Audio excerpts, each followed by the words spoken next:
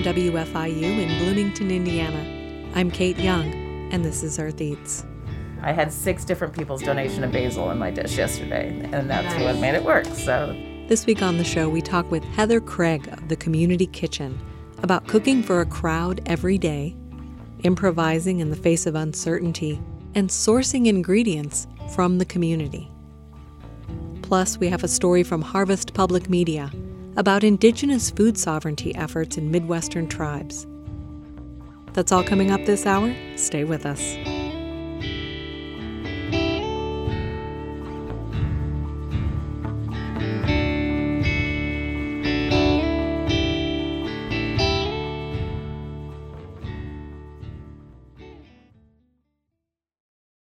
Thanks for listening to Earth Eats. I'm Kate Young. Native Americans have been growing food to feed their communities and to connect with their spirituality and culture for millennia.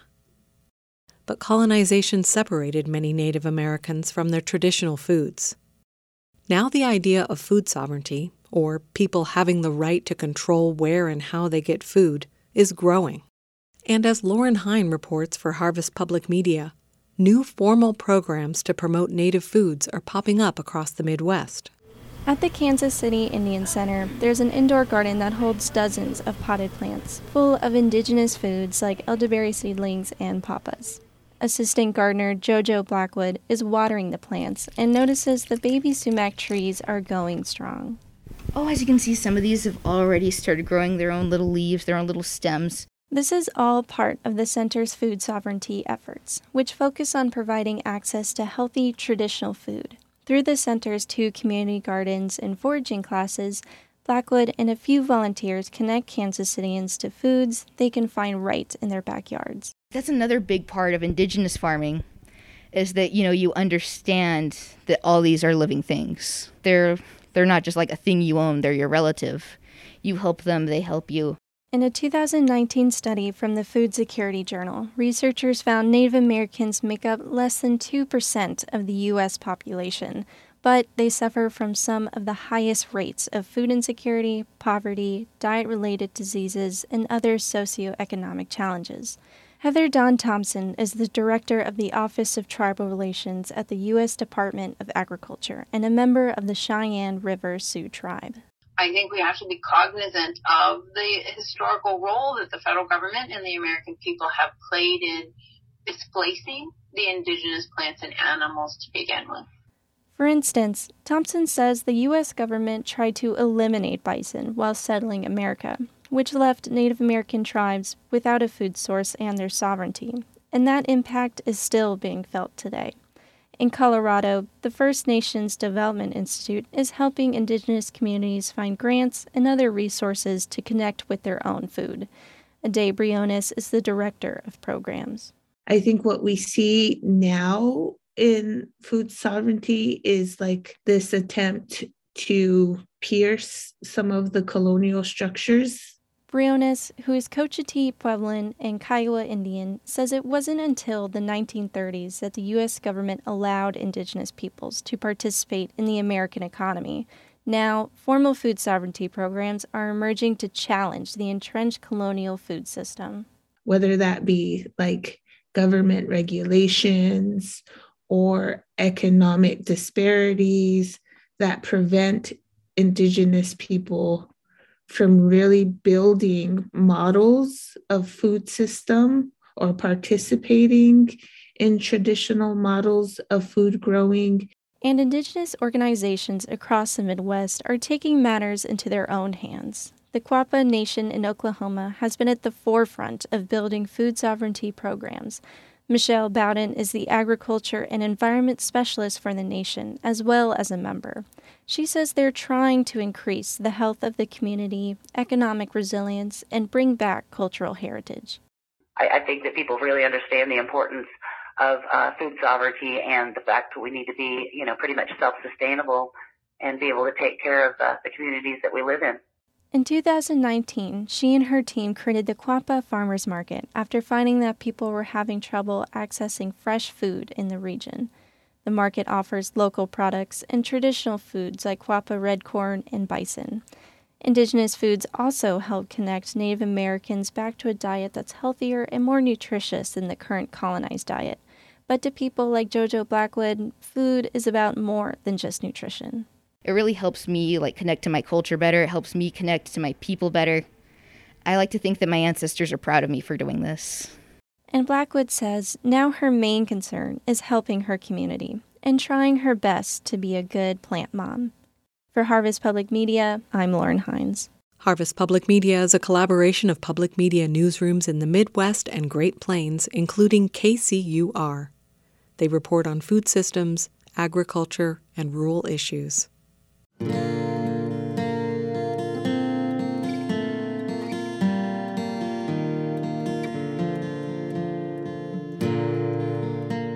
From food banks to food pantries, to soup kitchens serving hot meals, nonprofit emergency food centers have become an important thread in our nation's social safety net. Here in Bloomington, the Community Kitchen of Monroe County serves free hot meals 6 days a week in their dining room on South Rogers Street. And that's just the tip of the iceberg. They have satellite express locations offering meals to go, a summer meals program for kids, and they provide meals for 22 Head Start classrooms in the county. The Community Kitchen also prepares food for other organizations such as shelters. They make meals for homebound seniors and chronically ill individuals. During the school year, they provide food for a few after-school programs and send food home with kids through their Backpack Buddies program. Suffice it to say, there's a lot of food coming out of that kitchen on South Rogers nearly every day of the week. You might have a picture in your mind of the kind of meal served in a soup kitchen. You might be thinking of institutional cafeteria-style food, heavy on the brown gravy and overcooked canned green beans. Prepare for that image to be shattered. I recently spent time with Heather Craig, kitchen supervisor at the Community Kitchen. We talked about the bonds that form around sharing food and the particular struggles they faced during the COVID-19 shutdowns.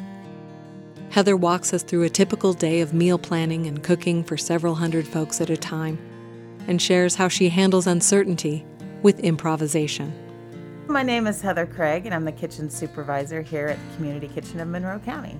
I have been working here for about 8 years. I took over as kitchen supervisor about 2 years ago in the middle of the pandemic from Adam Summer, who had been here for 19 years. Heather had a roundabout path into this work. She's trained as a musician, a violinist, and found herself working in food service for her day job. I love food service. I have worked with several chefs in town and helped open places such as the Upland, worked at Lenny's, lots of different places.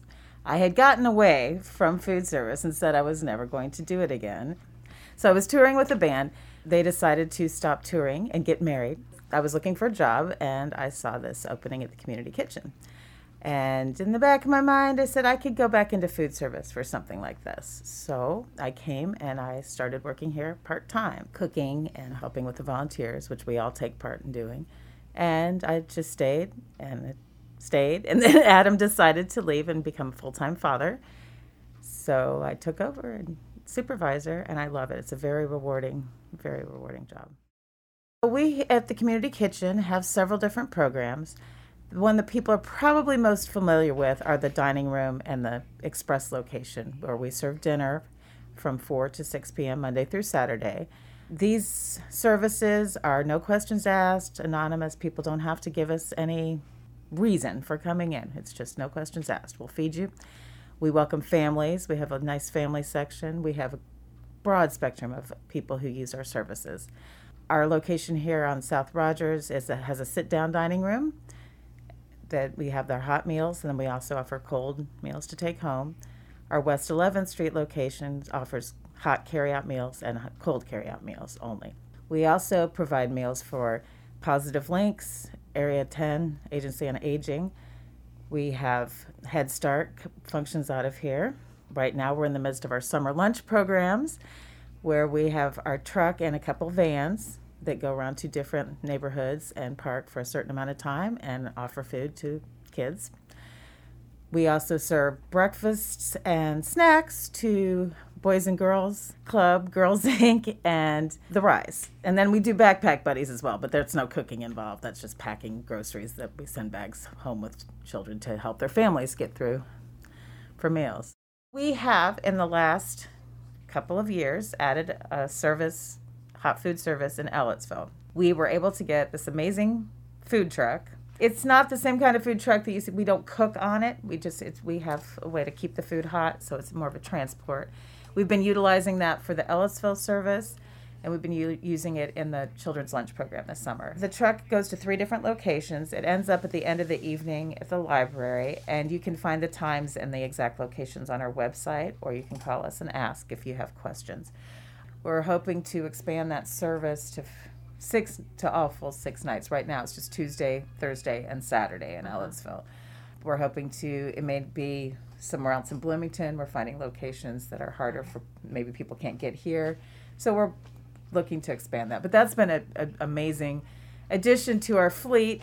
It's going to give us opportunities to get to some places that we have not been able to before.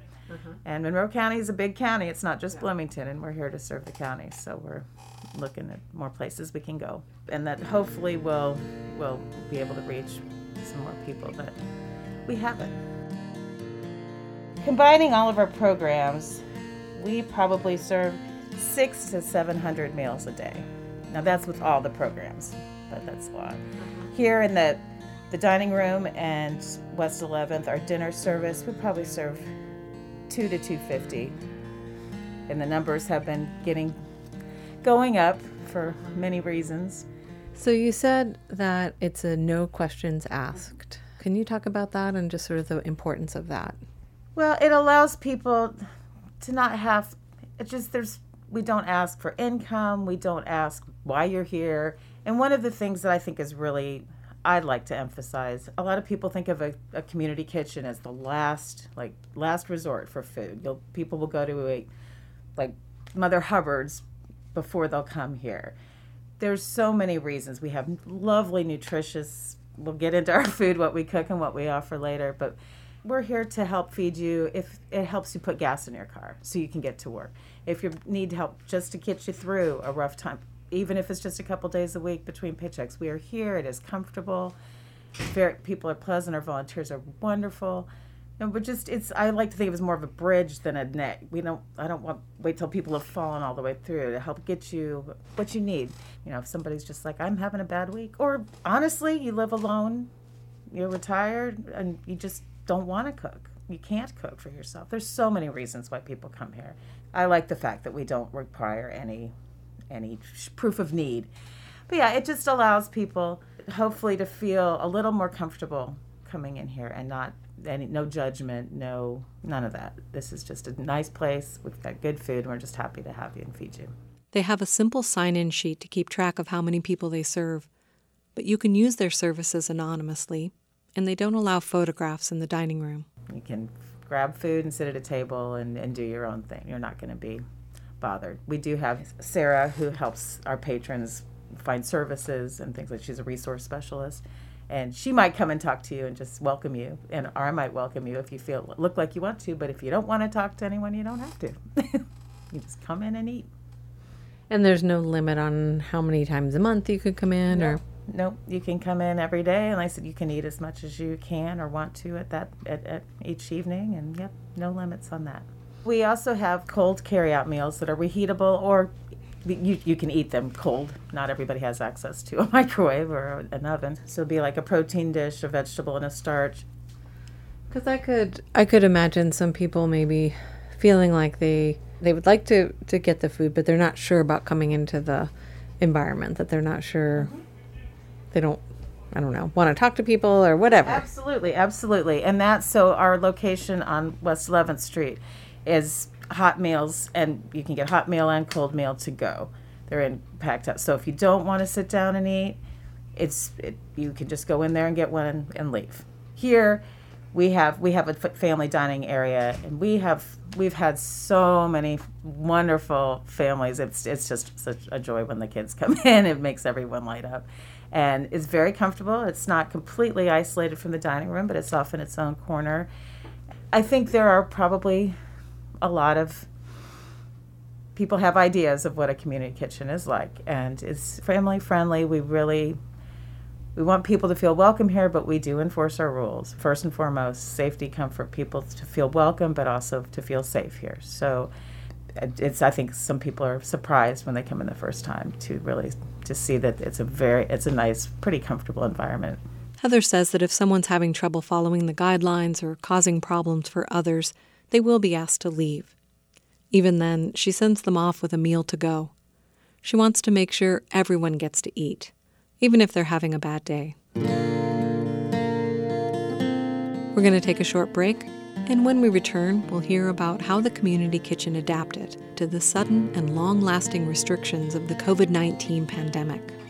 After that, Heather Craig walks us through the preparations of one of her garden-fresh vegetarian entrees for their Rogers Street dining room. Stay with us.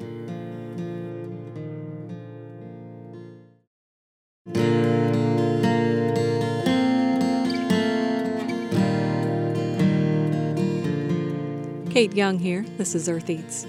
I'm speaking with Heather Craig of the Community Kitchen of Monroe County. In March of 2020, when restaurants and other businesses were closing and people were asked to stay home as much as possible to prevent the spread of the COVID-19 virus, emergency food services were needed more than ever. I asked Heather to share what things were like at the community kitchen. I know a lot of people were stuck at home. There were a lot of people who weren't stuck at home, who were working and doing things and still needed the services. A lot of people needed those services even more with not having work. We never closed. We went to just carry out only, and we had carry out hot meals here during that time. And it was, people came in and they got their meals. If they had a place to go, took them. Some people just sat outside. I think the thing that really how amazing it was to see people just kind of keep an eye out for each other is that resilience is not necessarily a positive thing when I say resilience, but also how resilient a lot of people are and were. Yeah, I was amazed because I was out in other places. I worked at another place at the time too, and human behavior was not at its finest. It still may not be, but people were kind and helping each other. And I just think that's my takeaway. It was very exhausting for everyone, I know. It still is. It's not gone. But that period of time when things were closed down and things were a lot more restrictive, I think showed me some of the best things that I've ever seen in this community, to be honest. I was really, really impressed. There are definitely folks who it was very hard when we weren't open for sit-down because this was where they get most of their socialization. But people watched out, knew this person or knew that person, and tried to at least have some contact, whether it was outside or keep an eye on them. One of the most amazing things to me is how many people come back here after they don't need our services and just to check in and tell us how they're doing and how much this place meant to them. We have a handful of seniors that come in that I think is really important for them, for their social. Like I said, it's really neat when people come in and check in with us and let us know how they're doing. And also it's really exciting when someone comes in and said, I'm probably not going to see you that much. I got, this job's working out, or just different situations, things are improving. It's really great. And to know that being able to be here for people, and have a safe, comfortable place, and obviously to feel comfortable enough to tell us what's going on. That just, it's a good thing. And honestly, the pandemic really, I feel like I and several other staff members and volunteers and patrons really kind of,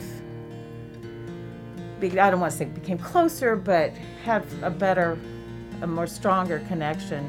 Because we could not have done what we did during the pandemic without our patrons being so fantastic. And then when we were able to have volunteers, because our patrons they had to sit and eat outside, through a year and a half. I think we didn't have service. We never closed any days. We stayed open and we fed people, but it was tough. Cold and heat and sitting there trying to eat and everyone really gracious. Everybody had a few mask issues, but honestly, I think we had less problems than most other commercial, grocery stores and things. People, were much more kind and understanding. And really, when we opened up, the first day that we opened up, I was just like, I just told all the patrons, I was like, thank you, because people were emotional. It was this is a place for a lot of people, and it just told them how appreciative that we had done this, made it through together, and that we couldn't have done it if everyone hadn't been super wonderful. I don't even know how to say it. Gracious is the word.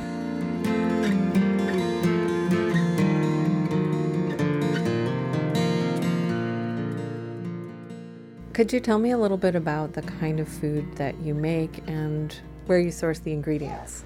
We offer a hot, nutritious meal.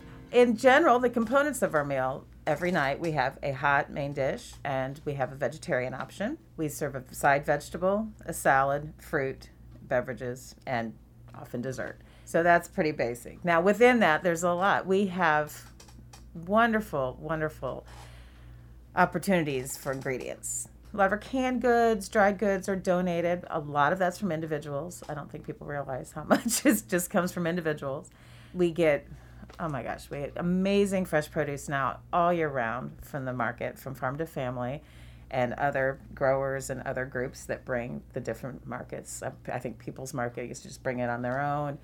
Also, Rose Hill Farm Stop has been bringing their stuff to us too, if they can't, stuff that's still good, but they're not selling. Our proteins, so we do have obviously some government funding and some grants and things like that. Right now, the county fair just happened, and this is amazing. So people bid on the animals, and then they donate them to us, and then we have a grant for Rice's to process the meat. I think we got 5 cows and 6 pigs and 2 sheep and a goat, which is a lot of meat. That's amazing. That gets our protein for a good chunk of the year.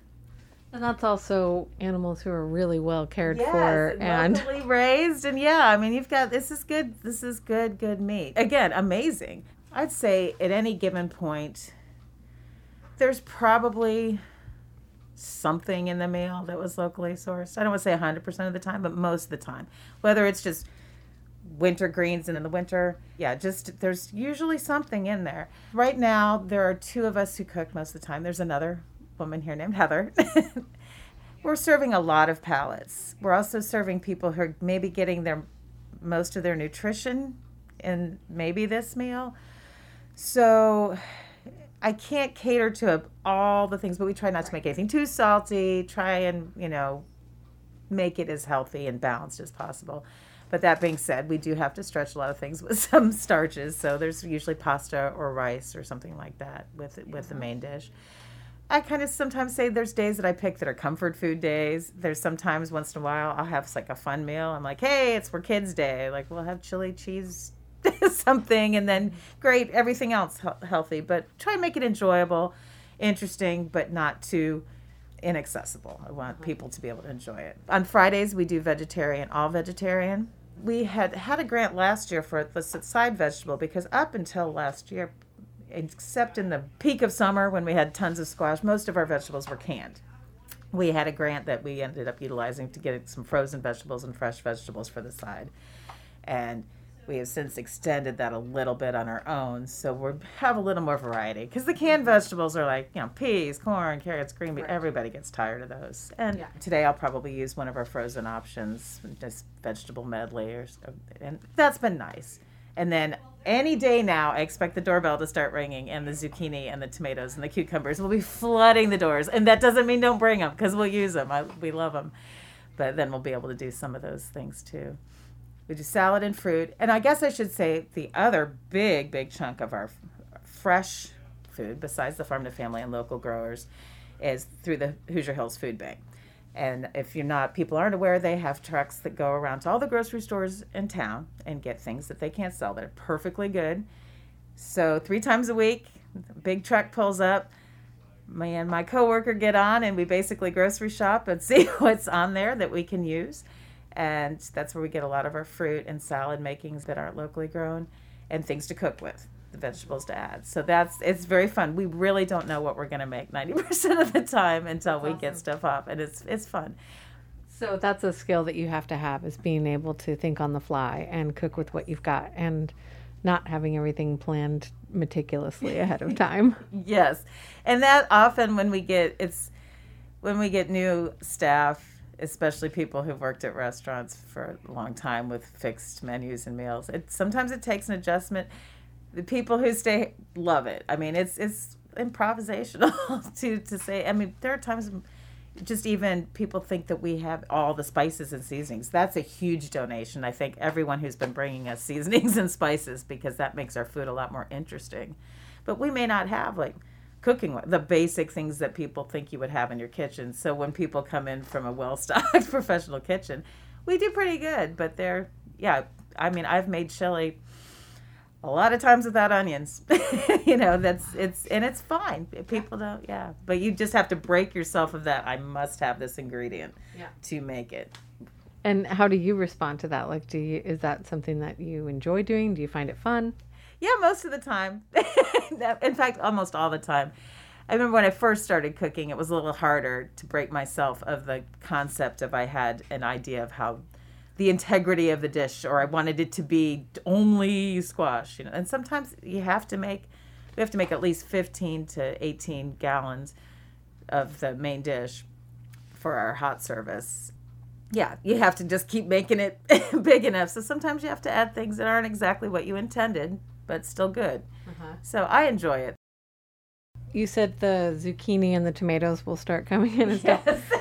Is that something, so can just individuals donate food from their garden? Yes, they can. Locally grown food. Directly? Yep. And even if it's not enough for the whole meal, it's still okay? You might find a use for it? Absolutely. That's, small amounts add up. Again, the vegetarian dish that we make is smaller. Okay. Sometimes it's just a little bit adds up. I think people feel like, oh, that's not very much.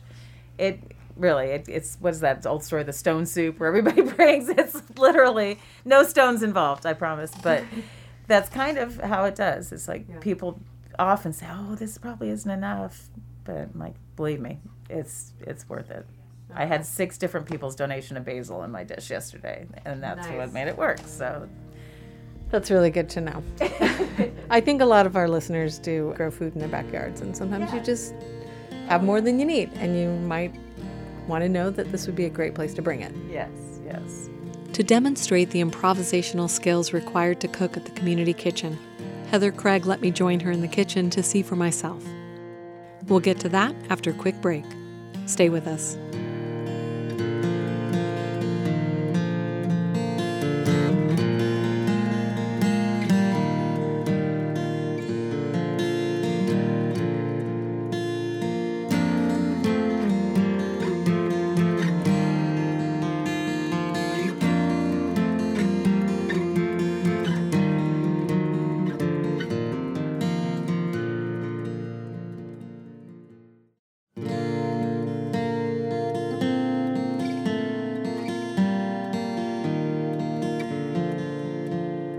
Kate Young here, this is Earth Eats, and I'm talking with Heather Craig at the Community Kitchen of Monroe County here in Bloomington, Indiana.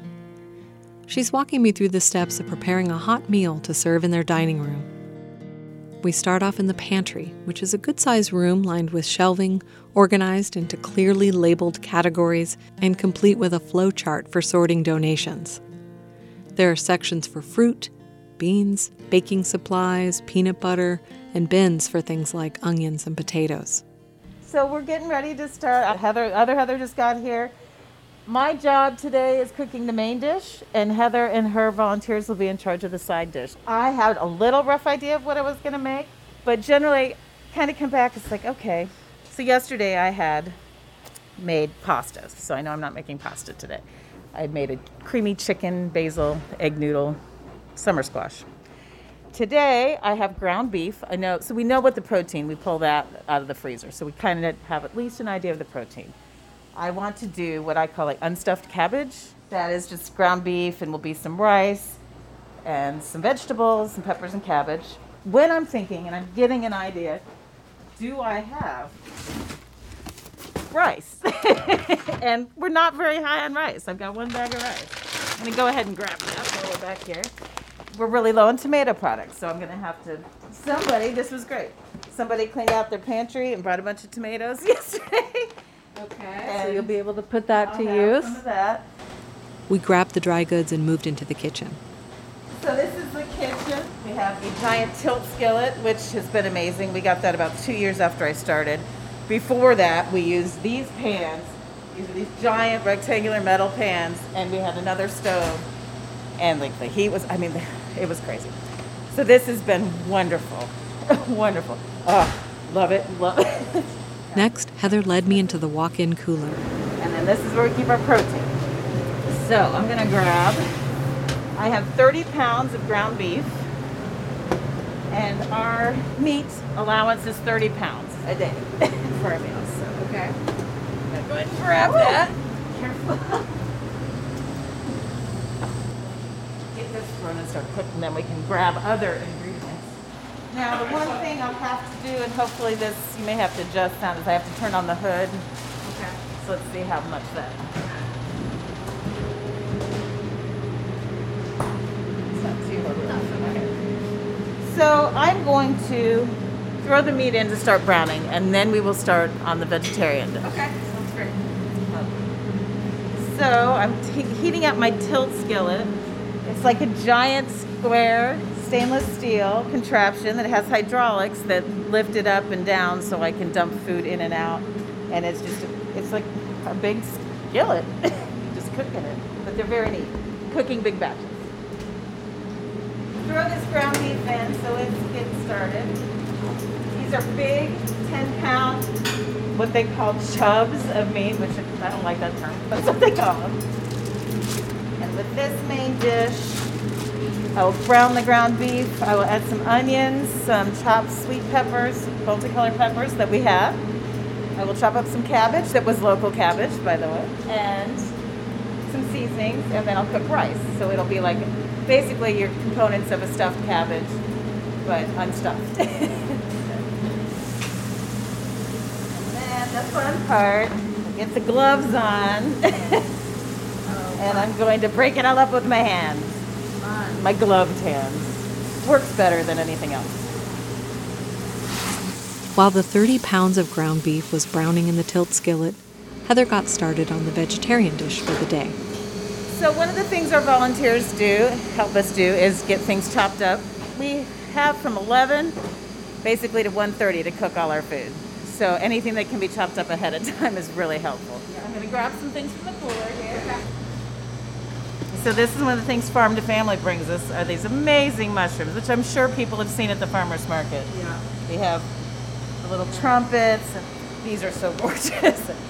While my meat is browning for the main dish, I'm going to work on my vegetarian side dish, which in my mind is going to be some sort of Creole kind of vegetarian thing, since I've got mushrooms, okra, some onions, peppers. I'll add probably a little bit of tomatoes. Either we'll serve that with rice, or if I get the chutzpah, I will make some cheesy grits, which is super fun, which I may just do. That sounds very good. So it is nice that I have some of my things prepped. I have a nice large skillet. Covers about 4 burners. Yes, we get some oil in there. Ooh, and I believe I have some chopped garlic. I'm going to see if I can find some celery. Okay. This is where you go. Maybe I have celery, maybe I don't. She didn't have celery, but she found some Swiss chard from a farmer's market. Not necessarily the same profile, flavor-wise, but I'll get some nice crunchy stems off of that, make some color. Then we'll add the greens. Yeah, seems good, right? And this is how it is. It's like, what do we got? And it's very, like I said, very fun. Especially when we have things around like this. Yeah, I guess this time of year is good. Yes. Some of these onions. Look at this nice chopping job one of our volunteers did. Woo, pretty good, pretty good. Got little onions in there. I love that, just pouring it in. Yeah, there's no measure. I will measure some when I go to make the rice. I will actually measure. But yeah, it's just really, it's like cooking by feel for sure. You could be, I'm sure, really, really approach this differently. All of us who cook approach cooking a little differently. I kind of cook like this at home anyway, just kind of wing it. I don't really use recipes, so for me it's perfect. So I'm going to put, we compost here. We have a local company that comes and gets all the compost. Some of it goes to pigs that eat it. So I'm just going to chop up some of these rainbow chard stems. We've got lovely pink and yellow and orange. Yummy, yummy. And save the leaves over here. Oh my gosh, it looks like a peppermint stick. This is already beautiful. I better grab a spoon. I'm not going to do it. Some garlic scapes, which I think would be fun. Add a little more flavor. We have so many. I'm going to chop them up pretty small, so mostly for the flavor today. Yeah. They're so fun, but they're very unruly. They're so pretty. It's like wrestling a squid or something. But yes, this is, again, just some of the fun. You can see how it can be very enjoyable to come in and just see some of this produce and figure out how to utilize it. Now, are you somebody who tastes as you go, like, or as you get towards the end, do you try to find out, okay, is this flavorful enough? How's this doing? I definitely taste. The two things that I really have to watch out for here is we can't make anything too spicy, and the salt. We don't go too salty. So I'm actually, as an individual, kind of a low salter.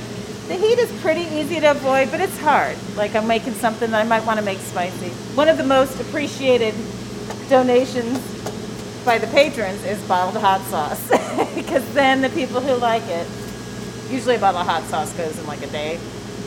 I like to taste things. Usually have a coworker taste it as well, somebody else, for that salt factor. Does it need a little bit more? I'm going to dump these in here.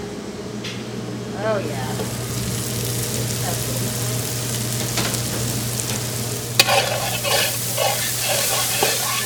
Stir those up. This is already so pretty. The other thing is I wish I had, it would make it even amazing, but you do that at home, right? Everybody does that. It'd be better if I had, like if I had a load of fresh tomatoes right now instead of canned for that would be super cool. I think I'm going to work on these mushrooms. Chop these up rough. And then this is my question. Do I keep it vegan? I said maybe making cheesy grits, so we're already kind of veering away from vegan. So I'm thinking a little butter because I've got these gorgeous mushrooms, right? So I think I'll go get a little butter if I have it. Throw the rest of these in here. And stir those up. All right. I'm going to see if there is any butter. I'm going to slide that right in. And she found 1 pound of butter in the cooler. It's mine. Yeah, I think that's going to take it to the next level. I think so too. It's like, who doesn't want butter in there? And even though I said we do make vegan, we really don't have that many people who really are restricted. We have a few allergies. I try and pay attention when people tell me what they're allergic to, so I can tell them not to eat something. Yeah. So now, I'm gonna actually start adding a little seasoning. I have the garlic scapes. Now I'm kind of torn with that nice garlic flavor being overpowered by this pre-chopped garlic. So I'm going to grab a spoon and see what. So It smells amazing, just with all those vegetables. It smells incredible. Like if I had fresh corn off the cob right now, this would be perfect. The mushroom, even without salt already. It can add garlic. It's very nice right now. Okay, let me get. Yeah, I actually when the stuff is this fresh, I usually wait to salt it. I like to taste the true flavor of the vegetables before.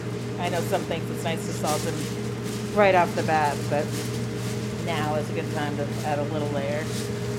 Kosher salt. So this is one of those days. We don't have any ground pepper. We just have these little. So I'm going to. For this dish, it seems okay, right? Oh yeah. But for the big dish, it's going to be a lot of grinding. But at least I have some. not very much. But I do have some white pepper, which will go with this as well. So a little black pepper. We'll do paprika. I'm a fan of coriander. Oh, it's smelling so good already. A little bit of coriander. We don't have celery. I did have that sharp. I'm going to put a little celery seed just for that little bit of celery taste. Not too much. I am a big fan of a little bit of nutmeg or allspice or cinnamon or whatever in the food. I think that in most dishes adds a nice depth. Not enough to necessarily taste it, but I'm a cinnamon in my chili kind of person. Yeah. All right, that is the kitchen. With the vegetables and seasonings simmering, Heather ducked into the pantry for some cans of tomatoes and beans to round out this vegetarian main dish. Unlike in a restaurant where they use large number 10 cans, most of what's donated to the community kitchen is in the small household-size cans. Luckily, they have an industrial motorized can opener for the 50 to 100 cans that they often need to open to complete a meal. I'm so glad to see that because I was worried about all those cans. So these are crazy can openers. Motorized can opener. Amazing. Right? This is some volunteers' favorite tool, some volunteers' least favorite tool.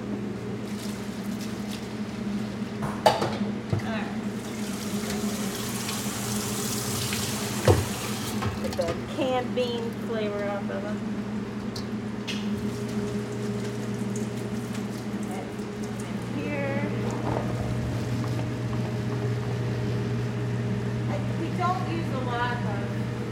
Meat substitutes. Now, given that, yesterday I had a whole bunch of vegan meatballs from the Hoosier Room, and I made like a teriyaki meatball thing. So sometimes we have that, but it's a lot of beans, and of course we don't get a lot of the meat substitute donated, but also I think it's healthier. I mean, that's what I prefer to eat now. It was time to give the dish another taste. All right. I think it needs more. There's enough fresh vegetables. I almost like it just kind of clean like that. I think maybe some garlic. I don't think it would hurt to add some garlic. I was afraid it wasn't going to be salty enough. It could use a little salt, but it's not completely bland. That's what my taste buds are. So I think I'll do a little garlic. I think I could probably go a little bit more on everything, to be honest. Let's try that. All right.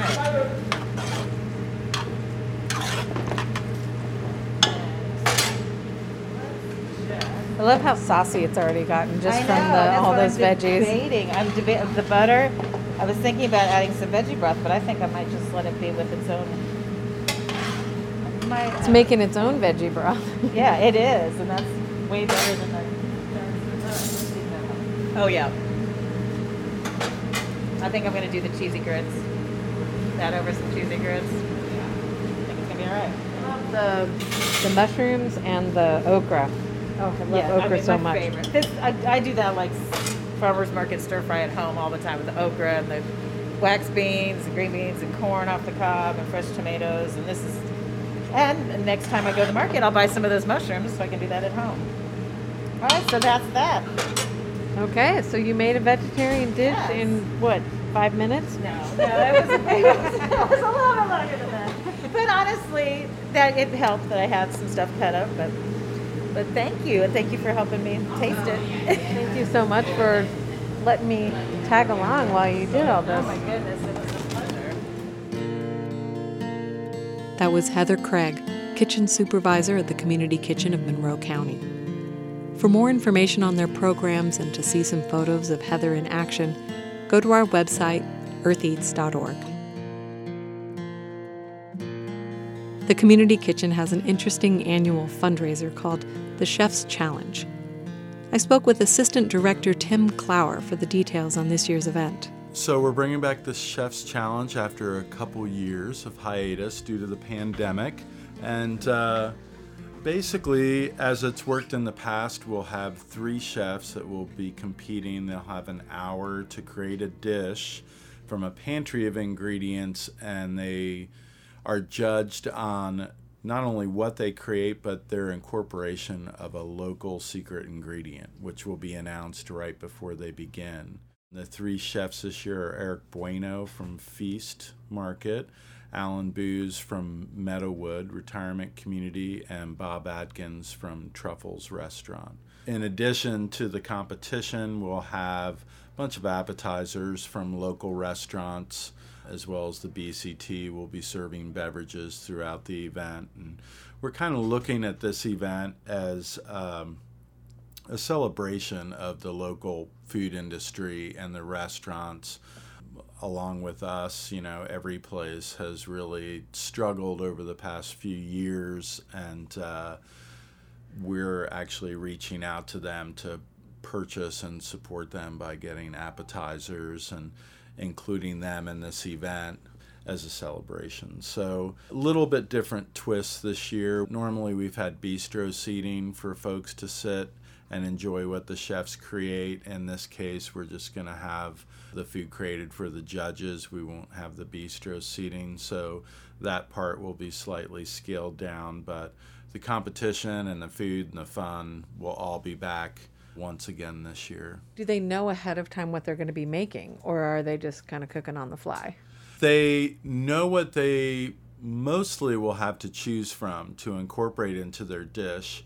That isn't real helpful. It is to kind of have a game plan, because it's going to be a fruit or a vegetable. Could be a protein, perhaps. So you're talking about the secret ingredient. The secret ingredient, yeah. So there will be a pantry of, I think it's over 200 different items. A lot of stuff we'll get at the local farmers markets, as well as things that get donated through some of our food distributors. But we basically try to outfit the pantry with everything from a variety of broths and oils and spices, cheeses, all those types of things. So the one thing that they don't know is what the secret ingredient will be. And over the years, I've seen chefs prepare and think for sure they know it's going to be peaches, and then they bring dry ice and they're going to make some crazy dessert, and then boom, it's garlic, So it's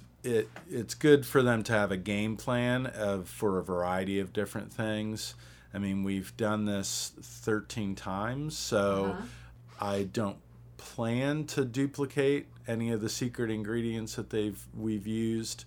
They've all been local, things that you can get at the market, and we try to highlight a particular farmer. So we've done corn, sweet potatoes, eggs, peppers, mushrooms, apples, garlic. Okay, here's the question. So do they have to just use it in the dish, or does it need to be highlighted? Yeah, they do need to. They get judged on that, and it's a pretty big part of the judging. So the more they incorporate that secret ingredient, the better. There are some things, like if it was onions, for example, that are in a lot of different dishes, but the skill comes from really highlighting that particular item and kind of building around it. So nice. Yeah, it'll be interesting.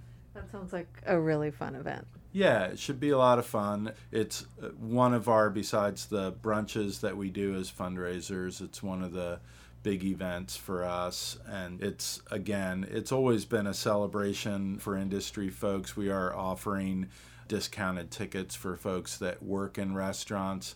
The event is on a Saturday, so understandably a lot of them will be working, but we are trying to kind of give a little boost back to them. They've always been, and by they I mean folks in the industry, have always been very supportive of us. Oftentimes we have had industry restaurant folks here volunteering on the one day a week that they have off. Just a very giving group of individuals, and so it's a way for us to give back and also kind of put the focus on them a little bit.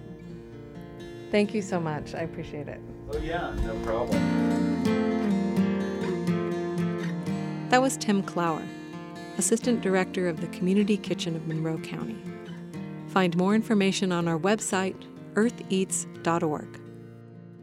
I'm Kate Young, and that's it for our show. Thanks for listening. We'll see you next time.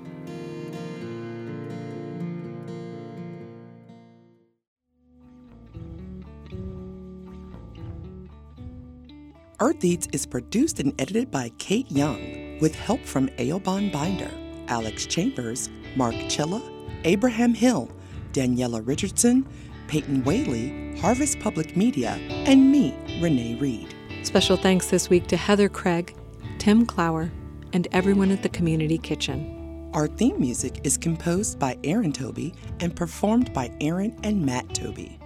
Additional music on the show comes to us from the artists at Universal Production Music. Our executive producer is John Bailey.